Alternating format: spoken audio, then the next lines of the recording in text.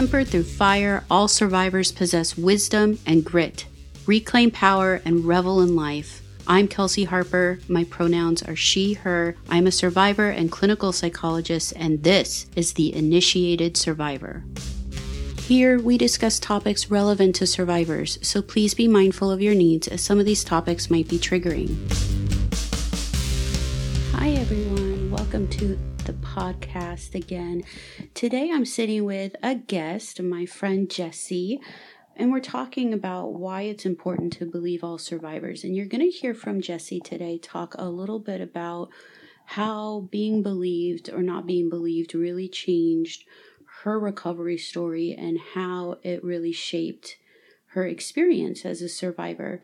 You're also going to hear more about what we do as survivors to help believe each other, knowing that this is a commitment to believe survivors and that there are going to be times when our own internalized rape culture, internalized misogyny can make it hard or make us question people and the skills that we use to practice to come back to believing survivors as a commitment and as the principle that we choose to live by.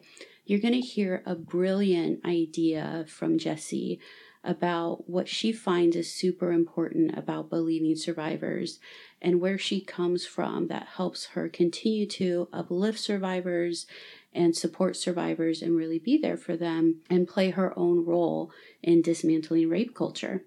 So please welcome my fierce fucking badass friend, Jessie. All right. Welcome, Jessie. I'm so glad to have you here today to talk about why we believe all survivors. Before we start, can you share your pronouns? Yeah, I am she, her. Okay, great. Thank you. So I started the podcast series with a solo episode. It's almost kind of like my mission statement of I believe all survivors and why I find that to be super important. And that I don't believe all survivors if they convince me. I believe all survivors. I take it as like a commitment, and a practice, a skill that I practice. And so I find that this is, and part of why it's important is because it is such a thread that is so common for every survivor story is whether or not they were believed and their relationship with being believed. And even when they haven't even personally experienced it one-on-one, experiencing it in the culture or community about being believed as a survivor altogether, that it is part and parcel with being a survivor is about being believed. And that I don't think that we can have any conversation about sexual violence or survivorship or dismantling rape culture without first starting from the premise that we believe all survivors. And so this is something that's really important to me. What does it mean to you to believe all survivors? What does that kind of phrase mean to you? I think there's a two-part thing of when someone shares their story with you, having no doubt that it is not accurate, no doubt they're remembering it incorrectly. You just taking it for taking their story in for what it is. But then also, and this one I think is very important to me, is believing survivors before they tell you. So if someone says, as in trusting their judgment with people, is, oh, that girl used to hang out with in the same group with that guy. All of a sudden, she does not want anything to do with him. Instead of berating her, telling her, why don't you want to hang out with him? He's a great guy. Being like, something, let's trust her judgment. And I think that's such a thing with people where you say, well, why did you stop hanging out with that person? Or why did you just shut him out? Or what did you, I don't know, not being able to support and believe survivors without them even telling you what happened, by just understanding something's up and we don't just cut people off for no reason. Yes, I love that you said that, the believing all survivors before they even say anything and trusting their judgment, as opposed to questioning it and coming in with almost like telling them that they have to do something different, gaslighting people before they even tell us anything, right? Mm-hmm. That's amazing. I love that. Trusting survivors and believing them before they say anything, coming from a place of trusting their judgment. Why do you think that's important? I think because it's hard to voice. I mean, it took me like 10 years to voice my story. So, but I spent a lot of time saying, "Hey, I did get a weird feeling about this guy," or like trying to hint at things that have happened or whatever. And I hear like, "Well, he really likes you," or "Oh, he's actually a really good guy," and even like moving on to things where I feel like situations are more like sexual harassment-y and unwanted advancements, and I'm like, "Well, he's a really good guy," and like, you don't understand him, or he was drinking, or I don't know. I've just been faced with a lot of challenges as to why I no longer hang out with certain people, and I feel like my life would be a lot easier if I could just say, "Yeah, I don't hang out with that guy anymore." And it's like, "Okay." And sometimes I think, should I share my story about this with them? And then I'm like, they're not entitled to that information. They should trust my judgment. And that's something that Mm. we can easily do for survivors without them having to go through potential trauma of uprooting and sharing their story with us. We can actually support survivors without them doing anything except for just getting a feeling that they're uncomfortable around someone. Hmm. And I like how you relate that to, the in a sense, like feeling a sense of freedom to get to just do what feels right for yourself. Hmm. That when we come from this premise that we believe survivors, and in this way also just we're going to believe all women and all people when they come forward about things, or even before when they are making choices in their life and who's in their life, that it really validates for them that they get to decide for themselves what life is going to be like, who's going to be there, what's happening to them, and restores a sense of power that might have gotten taken by gaslighting and stuff like that. Hmm. It really Totally. helps us with making our decisions. Right? Hmm. And so I think you're drawing that line that connects, like when we engage, when we are doubting survivors, or we kind of second guess things, or we challenge people's decisions, we're communicating to them that their experience or their understanding of things isn't valid. And it makes it harder Hmm. for people to make decisions for themselves, or to act on their instincts when they're being told their instincts are wrong, or they should just ignore them because, like, oh, he's a good guy. Right. Yeah. God, if I had a dollar Yeah. every time I hear he's a good guy, I wish I had a dollar. I'd be able to run the world. And I was like, we would all be raking in the dough, all of us. Um, I think, that one of the things that comes to my mind, and I like how you're kind of turning this on the head too, on its head, of like, rather than coming from a place of second guessing someone and forcing them to convince you about anything, about why they have a weird feeling about something, why they didn't like what happened to them, or about, that they were assaulted, rather than making people convince you or justify to you their feelings, of just accepting that and moving on from that. But that I also believe there's actually no harm caused by believing survivors, or even with what you're Mhm. bringing up of like believing them before they even say anything. There's actually no harm in that, and that people are always afraid. They always bring up the whole like, well, what about false reports? And what if she just wants attention or a settlement? And it's like, that's not actually a thing. The statistics have shown it's not the thing. It's not really a Mhm. threat, to anybody. On top of that, like the kind of harm that is caused when survivors do come forward, Mhm. especially when the person that they are reporting this happened, or this that perpetrated this is somebody who is famous. Mhm. Like the amount of terror and horror that survivor is going through is profound. Yeah, and the Right. fact that it's that people pretend like, I don't know, like it's like all this attention they're getting, and I'm like, no one likes that attention. No one wants to be known as the man or woman that was assaulted by whoever. Like no one's like, "Oh yeah, I'm Right. dying to be that person." Like it's just this idea that we're running around trying to get attention is just like absolutely insane. Right. On top of that, it's also just like, wouldn't I mean, if somebody is out there harming people, don't we want to bring attention to that issue? Mhm. Right. Like it's also, it's ultimately kind of that, again, that misogyny that we practice, that like all these things that are normal responses, even of like, hey, this person did something wrong. This person did something wrong. Help me right that, is actually a very valid, normal, healthy response. But when it's somebody who is reporting sexual violence, especially, and most often when it's perpetrated by men, it's there's victim blaming that comes out, a lot of responsibility being thrown around, and the sense of that, like, well, you wanting attention for that is a bad thing, right? You wanting to Mm-hmm. call attention to this is terrible, or you wanting any kind of reparation for what happened to you that destroyed your life is terrible also.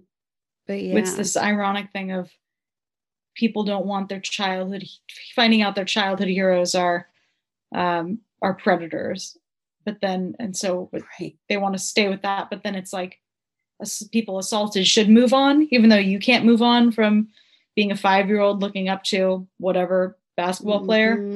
Mhm. I like how survivors know exactly who we're talking about and what's happening. And yeah, that was one of the thoughts occurring to me too. And I'm going to talk about it more at length, about how we put the burden of, like, quote unquote, understanding somebody's complete lifespan, that their Mhm, complete story, that they're not just a predator or a perpetrator. They're mhm, also this amazing person who did wonderful things for the community and also had children and a wife and daughters and learned their lesson. We put the burden of holding that whole truth of the person on survivors.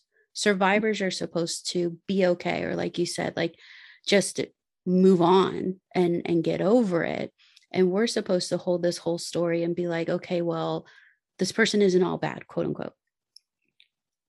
We don't put that burden on the people around in the community, on the people who hero worship the person, who really just want to look at and reflect upon only the goodness.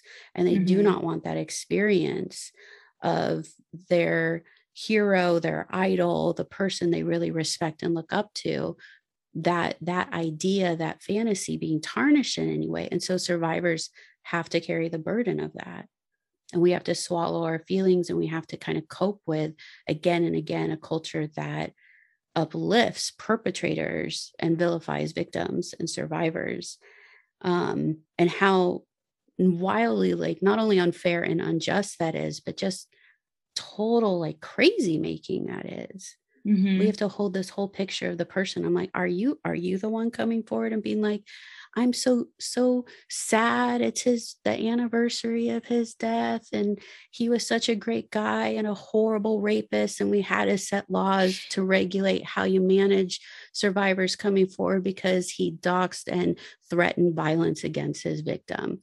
Mhm. Rest in peace. Yeah, Like, no, exactly. nobody's telling that story. Um, And the people, in my opinion, and this is why, like, I'm really into true crime. I know you know this, but I can't get into like anything cults, because like those crazy religious organizations that always have that like guy at the top that, oh, we find out he's a sexual predator, and like, and they all know about it and they're all okay with it, and which in my book makes them all guilty as well, Mhm. because you are the reason that this person is still able to do what they want to do.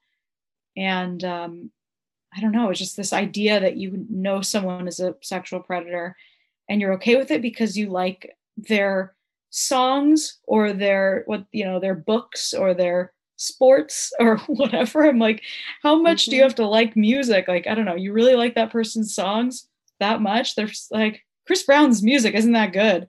Like it's not. Ooh, hot takes. Those are fighting words, Jesse. No. Right. Um, no, but really, like, and that's the thing that I think stand, like, now that you're saying this, because yeah, it's not like the person's contribution to society was just so invaluable and couldn't come from anywhere else, that we Mhm. have to do all this work to idolize them.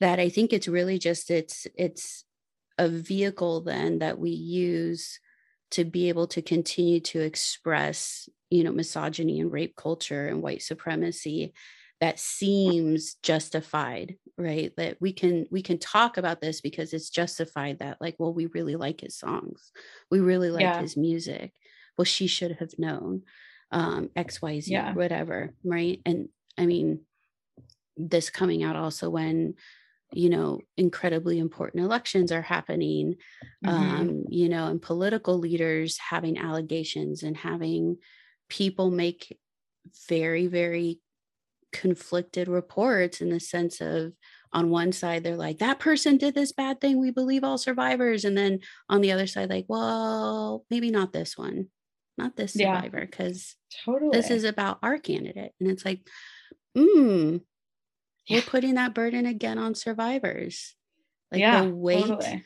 of our political climate is now on survivors to bear that as well. And it really is just like, we get justified expression of our fear, and our willingness to continue to cooperate with rape culture. Yeah. You know, and act as though that's not what's happening. And just in case Chris Brown's lawyers are listening to this, I think I was thinking, when I was thinking more of abuse instead of like sexual abuse. So I know there are no known instances of sexual abuse with Chris Brown. There's just allegedly physical abuse, which isn't much better, but so that his lawyers don't come for me. Allegedly. Allegedly. The word that saves us all. But Chris Brown's lawyers are really into Survivor podcasts. Yeah, I don't expect that going well for them if they tried. So coming back for you, like, how has being believed, when you've either shared your story or you've even just had the experience of people believing you before you share your story, like you were talking about before, how has that affected you? Being believed for sharing my story has really validated my feelings. It's brought me closer to a lot of people. About 50% of people, of women that I have shared my story with, have said they have had some sort of sexual abuse of some kind, which was so much higher than I would have anticipated it to be. And that's just people who have shared with me. And I say women because I have opened up more to women. I know there are many men who unfortunately have encountered sexual abuse. Not to say they haven't. I just haven't opened up to them as much because I don't know, I open up to women more easily. But and in terms of not being believed before sharing stuff, there's definitely a few people in my life that definitely there's been many instances of like getting a weird feeling from a guy, getting harassed by a guy, and stuff like that, and being told like, oh, he's a good guy, and that's just crazy making. Like it just it's fills you with so much frustration because you don't feel like that person deserves to know your story, because they don't respect your boundaries. But at the same time, you're like, if I told them, they would understand. But then like, would they? And so that's definitely affected me a lot as I've gotten older and created more boundaries between myself and sketchy guys that just seem to be everywhere.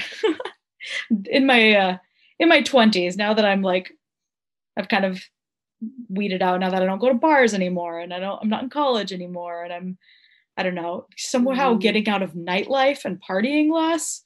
Amazing. You don't encounter as many creeps, staying inside and only hanging out with your close circle, which I'm very into. So not saying that, not shaming anyone for partying. It's very fun. I've just kind of outgrown we're just shaming people that go there to do predatory things. Yeah, exactly. Don't ruin the party, dude. Right. So yeah, it's that combination of like, when I actually share my story, I'm very supported, but there are the people that I don't feel like deserve to hear my story because they're going to give me reasons why it wasn't or whatever. That puts a barrier between you and that person, which is sad, but it's, your relationship with them is only going to grow to a certain point before it's stunted. I think that's a powerful piece to share, because it's definitely like a meme that goes around all the time where it's like, so-and-so is not going to hear you doubt her story, but your friend, your family member will, and they're not going to tell you. And and that is actually a real thing, right? Like you're describing, when we hear people doubt anybody's story, we know they are not trustworthy for ours. And it's not just a barrier of like, well, this one part of my life I'm not going to share. It's like, I can't share any part of my life with you, because I know that you believe that my existence is less important than my perpetrator's ability to do whatever he wants. Because that's the rule that you're applying to this other person, that their existence matters less than that person's right to do what they want, and particularly to do harm. And so people go underground, and our relationships get severed. And I think that and it's one of those things where it's like, I wonder if people think about that when they post those things on social media, or they make those kinds of comments, because sometimes it's a very clear thing of like, oh, I don't believe her, blah, blah, blah, blah, but sometimes it's also more subtle, when we hear people say things like, she should not be wearing clothes like that, or, oh my gosh, those are come fuck me heels kind of things. Like those are rape culture things that we say that are just kind of off the cuff and very casual, but set that tone of like, oh, you actually, you believe in the victim blaming stories and narratives that are out there. And or like my favorite, why was she doing out at 3 a.m? Like men being, what was she doing? What did she expect? Why was she by herself? What are you thinking walking alone at night? Yeah. In America. Oh my God. And it was one of those things also, one of the little like viral social media phenomenons where someone posted like, if men had a curfew at sunset, women, what would you be doing? And like the comments, and you read through them, and I read through them, and it was just like, I started bawling as I'm reading them because they were so simple. It was things like, I'm going to take a walk and not be afraid and get to enjoy the stars and hear the crickets, and it was stuff like where it's like, I'm just going to enjoy the world, the nighttime part of the world that I don't get to enjoy. Yeah. Because we rush home, because we surround ourselves with people. We make sure we're in well-lit areas where we can't see the stars, and we don't linger anywhere. Yeah. Just this morning, I wanted to go on a run. It was like, I woke up at like 5:30 and I wanted to go on a run, but it was like still a little dark. And I just thought, I don't know. I just don't feel safe. And we especially don't feel safe when people are telling us that basically, if you go out at night by yourself, you deserve to get murdered or assaulted or whatever, because what were you doing? What did you expect? And right. It's so stupid. Or like even just recently with the murder that happened in London, and the perpetrator was still at large, and so the police put a curfew on women to protect them. And it was like, you knew the perpetrator was a man, why didn't you go ahead and put a curfew on men? Like, that's crazy. That would solve the problem. So I think for me, like being believed was, I noticed for me, it was like there was kind of definitely this visceral response of like opening and relaxing, of this like sense that like, yeah, I don't have to contain this anymore, and I don't have to hold this. And especially like that sense, because especially in our culture there, I think every survivor is ready to go with their list of like, here's how I can prove that it was assault, and that it was that I did everything that I could to prevent it from happening. And to sit with somebody where you don't need that list, and you don't need it because they understand, they really truly get it, that sexual assault is something that someone should never do to a person. It's not a burden or the responsibility of the victim or survivor to be doing everything to prevent it. That it's actually something that like predators should be doing everything they can to not do it. But also just like being in a space of being just known and held safely, like that sense of being held, like kind of emotionally, by somebody that believes you, or that is going to believe you. On top of that, you know, just like what you were saying of like trusting and believing survivors before they share what they say, you know, when somebody says like, oh yeah, I'm not hanging out with that person, or even when it has nothing to do with sexual assault, but it's like, yeah, I had a falling out with my friend, being like, okay, you know, and Hmm. believing them. You know, for me, when I've had those kinds of validating experiences, it has actually helped me become closer to knowing who I am and trusting myself. Like, right, it was a valid choice to say no to this. It was okay to do these kinds of things, and really help clarify some of these things for me. One of the things that I think is super important about this commitment is to acknowledge that we're also all human that live in rape culture, and so we're not going to be perfect at believing survivors all the time. And we are Hmm. sometimes going to make rape culture comments, whether direct or indirect, implicit or explicit. And that's part of why I say it's a commitment and a practice. And it's something that is always going to be growing and I'm going to be working on. And so for you, what are some of the things that you do to practice making sure that you're staying in alignment with the value of believing survivors?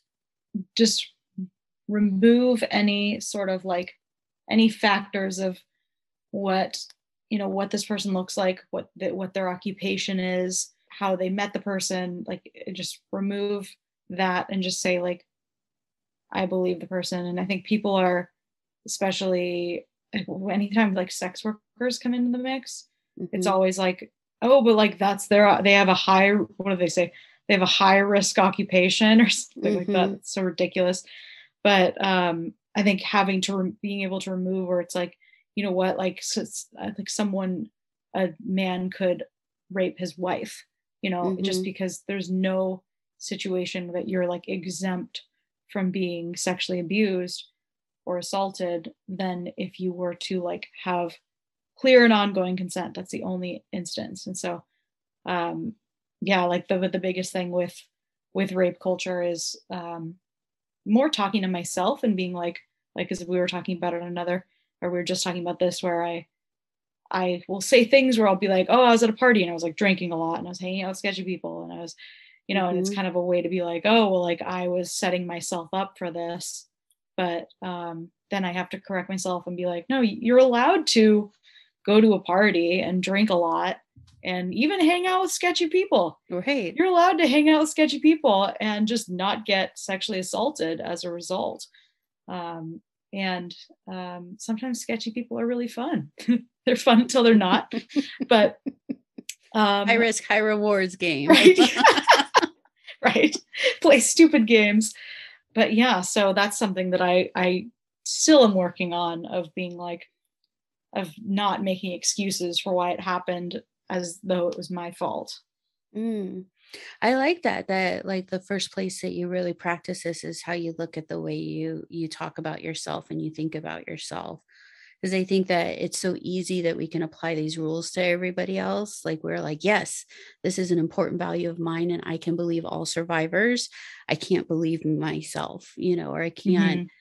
free myself from the obligations that rape culture puts on me or victim blaming puts on me, you know, that I have to look a certain way or act a certain way, you know, that I have to know the right skills and know all the right things and make all the right decisions in order to prevent this. um and even what we how like you said, how we describe our own stories, the different kind of add-ons, that kind of implicit victim blaming that's there, you know. And being able to recognize the play of rape culture in our lives, right? Hmm. And I think for me, you know, things that I practice around being able to stay in a place of believing survivors, um, is really similar to what you're saying, of like starting from a place of like, I'm going to first say yes. Like when someone says this happened to me, I'm going to be like, yes. And then from there, you know, move through it, of what are they trying to tell me, what is important for me to know about this person. For many survivors, I would even be willing to say almost all, if not all survivors, telling your story is the beginning. Like Hmm. there's so much more about that experience and about your recovery journey and about the life that you build and the things that you go through. where sharing your story being believed is the beginning, the very, very beginning, and that there's so much more that comes from that. And when I focus on moving towards that, like what is coming next, what is important to come next, that makes it easy to let go of, the internalized gaslighting, the rape culture voice within me. And sometimes the gaslighting comes from within, for me at least, where Right. I'll be like I still do this, where I'll be like, was I actually assaulted, or was it, and and even just like I have bipolar 2, and sometimes I'll say to my husband, I'll be like, I don't know if I really have bipolar 2. I wonder if it's just like, and he's like, no, you've been diagnosed and you've been given medication that's helped. And it's like, we should view it as the same thing, where it's like, no, I've processed this, I've gone to therapy, and the Mm-hmm. treatments that they've given me in therapy have helped me. I have been diagnosed with something that has been treated. Like, we don't Mm-hmm. see it as a clinical diagnosis all the time. At least I don't. And so sometimes the gaslighting comes from within. Yeah, like the internalized gaslighting, that we get of like, I can't trust myself and my senses. And so we go back through and we go, was it real? Did it really happen? Did I misunderstand something? And Mhm. oftentimes, because those are the messages that of the gaslighting coming towards us. Well, you must have misunderstood, right? Mhm. There must have been some confusion about what was going on. Or maybe he didn't really know that when you were saying no, what that meant, Mhm. and we internalize that and we go, okay, well, maybe that was the what happened. And I know for me, like the internalized gaslighting, a lot of how it started was this place of like, even if I could accept and really admit like this was assault, there was something still about it that felt like I did something very, very wrong. I Mhm. failed. The mission of all women is to somehow make it through their life, preventing all the harm from happening to them. And I totally failed Mhm. that.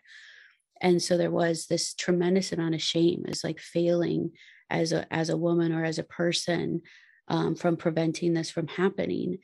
And this is also why it was so valuable to hear stories and to be believed, was because it was like, actually, that was never our job. It was never my job to try to do that. And it's not our job to do that, and that with the way the world is set up, like there's very few of us, if any, that are going to make it out of here without something terrible happening at some point, Mhm. which is also what we want to change. Mhm. So if you had, this is a little bit of an add-on question, unintentional surprise question. If you had something you wanted to tell a survivor who is keeping their story private right now out of fear or out of whatever reason, what do you want them to know about being believed? Wait until you're ready, whether that's right after or, 10 years if you're me. And once you share with someone, their reaction says more about them than it does about you.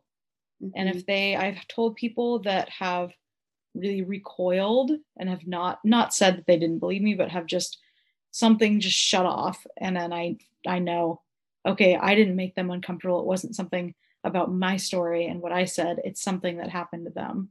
And so if someone's not believing you, it's very likely that they've had something similar and they don't want to face it.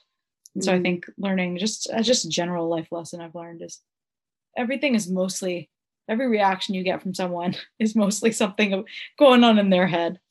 Mhm. I think that's wonderful. Absolutely. Well, thank you so much for coming on here tonight. It's been Of so great course. getting to talk to you about this stuff and getting to share your wisdom and your insight with the world. And yeah, thank you again.